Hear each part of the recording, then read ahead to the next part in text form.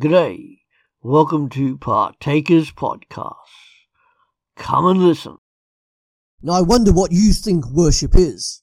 Is your view of worship too small, perhaps? Worship is giving God alone glory due to his name in the beauty of his holiness with reverence. This is where, through the use of the mind and the senses, honour and respect are directed towards God in spirit and in truth. Worshipping in spirit involves the whole person, mind, body and will.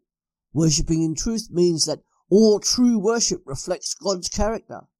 The Christian church has 2,000 years of worship resources, all of which can be used in modern church services and not just the latest songs. Worship in a church service should be an intimate, dynamic and holy encounter with God. But why worship? Firstly, because God commands it. As 1 Chronicles 16 verse 29 reminds us, give to the Lord the glory he deserves. Bring your offering and come into his presence. Worship the Lord in all his holy splendour. And God deserves worshipping, for he alone personifies goodness, mercy, holiness and power. God is to be worshipped in obedience to him as Creator, Saviour and Lord. Worship brings exuberant satisfaction. When was the last time you had worship like that? And of course, worshipping with others in a church is worship, but it is only part of worship and certainly not the full meaning of biblical worship. Does that surprise you? Worship is not just to be on the Sunday or during individual acts during the rest of the week. Worship in the wider biblical sense of the word for the Christian is to be an active, dynamic relationship with Jesus Christ and seeking a life of total submission and obedience to him. True worship of the living God involves total obedience to his ways and not just singing songs or reading the Bible.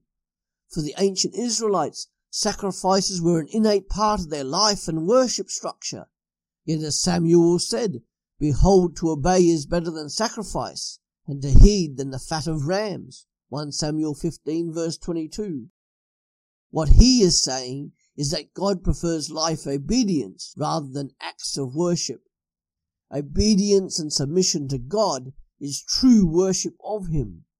By seeking to obey him and submit your life to him, that is true worship of him.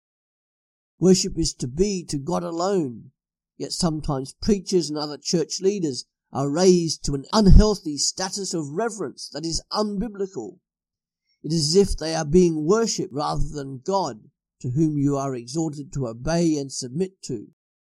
So go obey and submit your life to God and make your whole life an act of worship to him. That's it for today. Come back every day to www.partakers.co.uk, where there is something uploaded to help you as a Christian disciple, wherever you are in this world, to live for Jesus Christ.